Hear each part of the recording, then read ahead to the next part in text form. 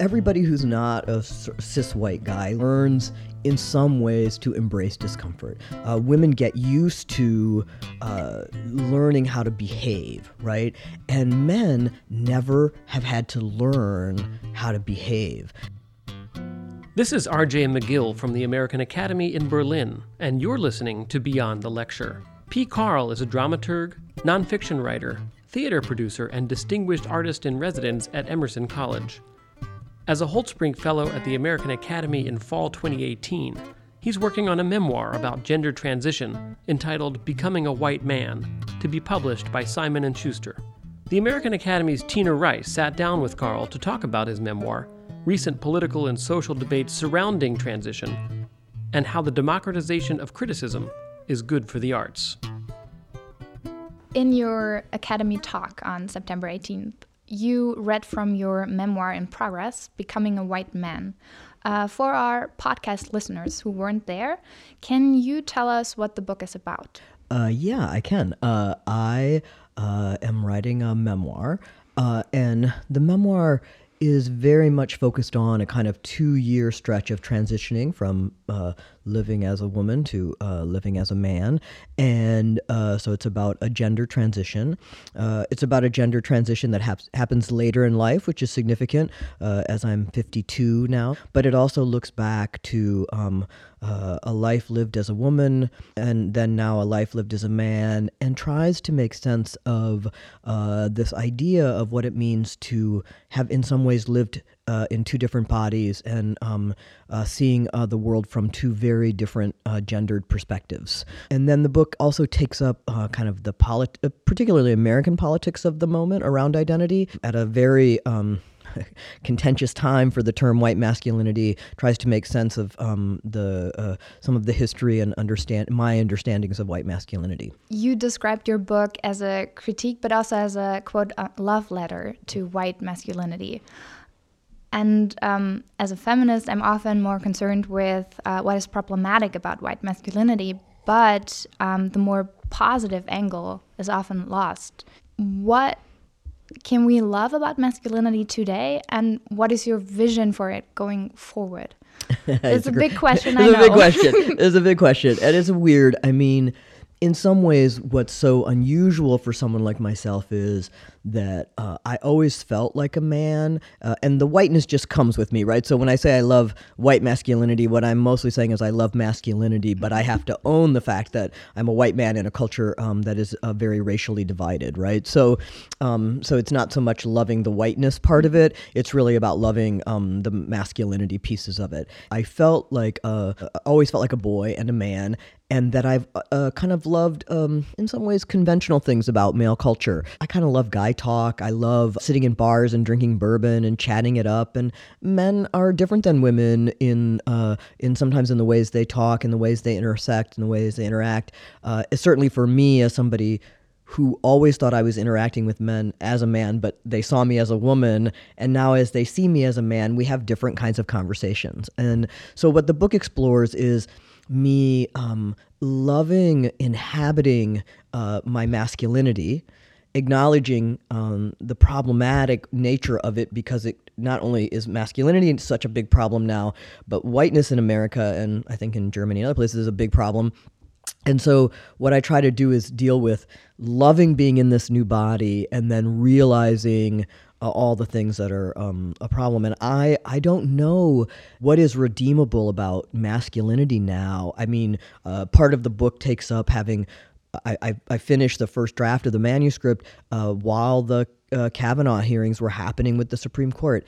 Not much to like about masculinity in that case. And so what I'm really thinking about is how masculinity has been shaped in the U.S., and then, what are we going to do about that? The book is strangely very much a feminist kind of manifesto, and then it's this also strange love of inhabiting a male's body. And so I talk about, I double as a person, and the book really doubles in its message in that way. In your talk at the Academy, you mentioned that a lot of misogyny is so normalized that it is invisible to women and men alike. But many women do know, at least as a gut feeling, that there are so many situations when they feel like something is off, or they just know that a man wouldn't be treated in the same way. But any attempt to vocalize that is often met with denial, almost like gaslighting. How do we break out of that? Of course, I know, having lived as a woman, I felt discrimination as a woman too. I think what I'm trying to say in the book is when you get outside of it a little bit, it even looks worse, because part of the survival mechanism of living in a particular kind of body is you don't take on all the misogyny. Like, you see it, but you don't take it on. And now I'm like, oh my God, as a kind of more from the outside. So I feel it more, and I feel like I have to do something about it. I was a woman leader in the theater for many years, and the gaslighting was like insane, right? And so one of the things the book has allowed me to do is to go back and go, oh my God, like all the ways that women learn to kind of just go, oh, I guess I messed up. Oh, I guess I did something. So I tell this very minor story, but it's kind of like a major story in the way that these things accumulate, which is I was working with somebody, and I was at the time, people considered me a queer white woman, and I was, and he had this idea that we would do a collaboration with a queer youth group, and so we had the meeting, we agreed that I would participate and collaborate, and I was doing what I said I was going to be doing, and I sent an update to him and said, oh yeah, here's how things are going, and he said, I'm really concerned that your personal interests are getting in the way of your work, and I was like, huh? Because when we had left the meeting, he's like, this is like a perfect project for you. And it was all his idea. And then suddenly I became like the person who wasn't doing my job. When you're in it, you think, what did I do? Oh, I screwed up. Oh, and now in this kind of, hindsight, being able to tap into the fact that I'm completely sane, that those things were happening, and that I don't feel doubting of myself anymore. In your Berlin Journal article, you wrote, you called on white men to, quote, stop interrupting all the time and listen and feel uncomfortable. Why do we need to embrace discomfort to move towards social justice? Everybody who's not a cis white guy learns in some ways to embrace discomfort. Women get used to learning how to behave, right? And men never have had to learn how to behave. And so women learn how to double. They learn how to have a really smart idea and opinion and hold back saying it until it's their turn, because if they interrupt, they're too aggressive. White men, for the first time in their history, are starting to double too, right? So the way that we keep saying white men, white men, white men is the same way we've said, oh, let's have feminist studies.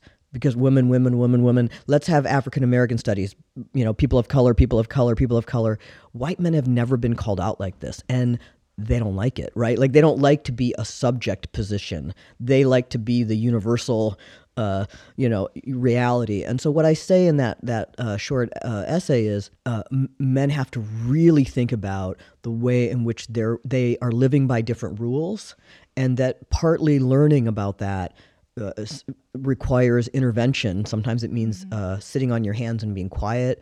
I can't tell you the number of what I would call woke white men, white men who really feel they're open-minded and they're feminists and they're advocating for, racial equity and all those things. And yet they totally take over a meeting. They talk over and you're just like, but and so they don't understand, they can't connect their thoughts and behaviors. Women and people of color and trans people, queer people learn how to do that because they have to. So in a way, it would be good to have something like white masculinity studies.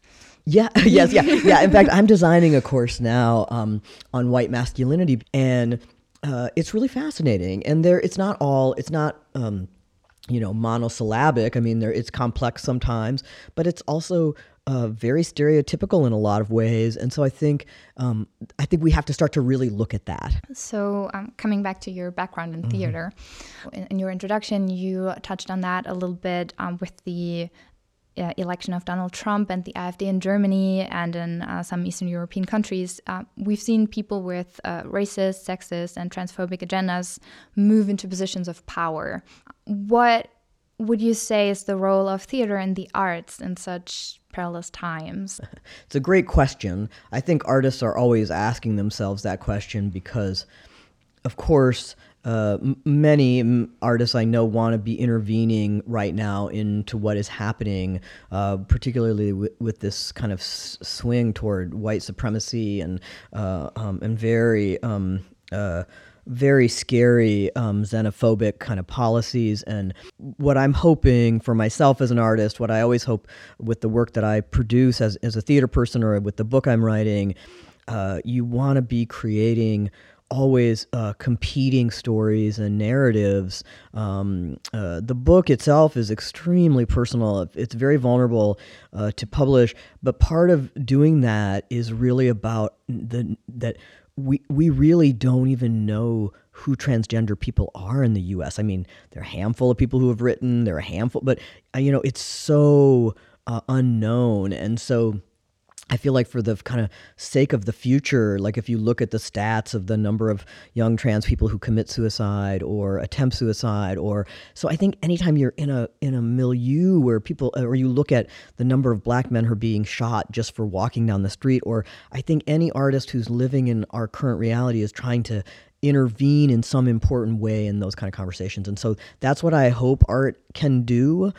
It can create conversation, dialogue. It can also put us in proximity.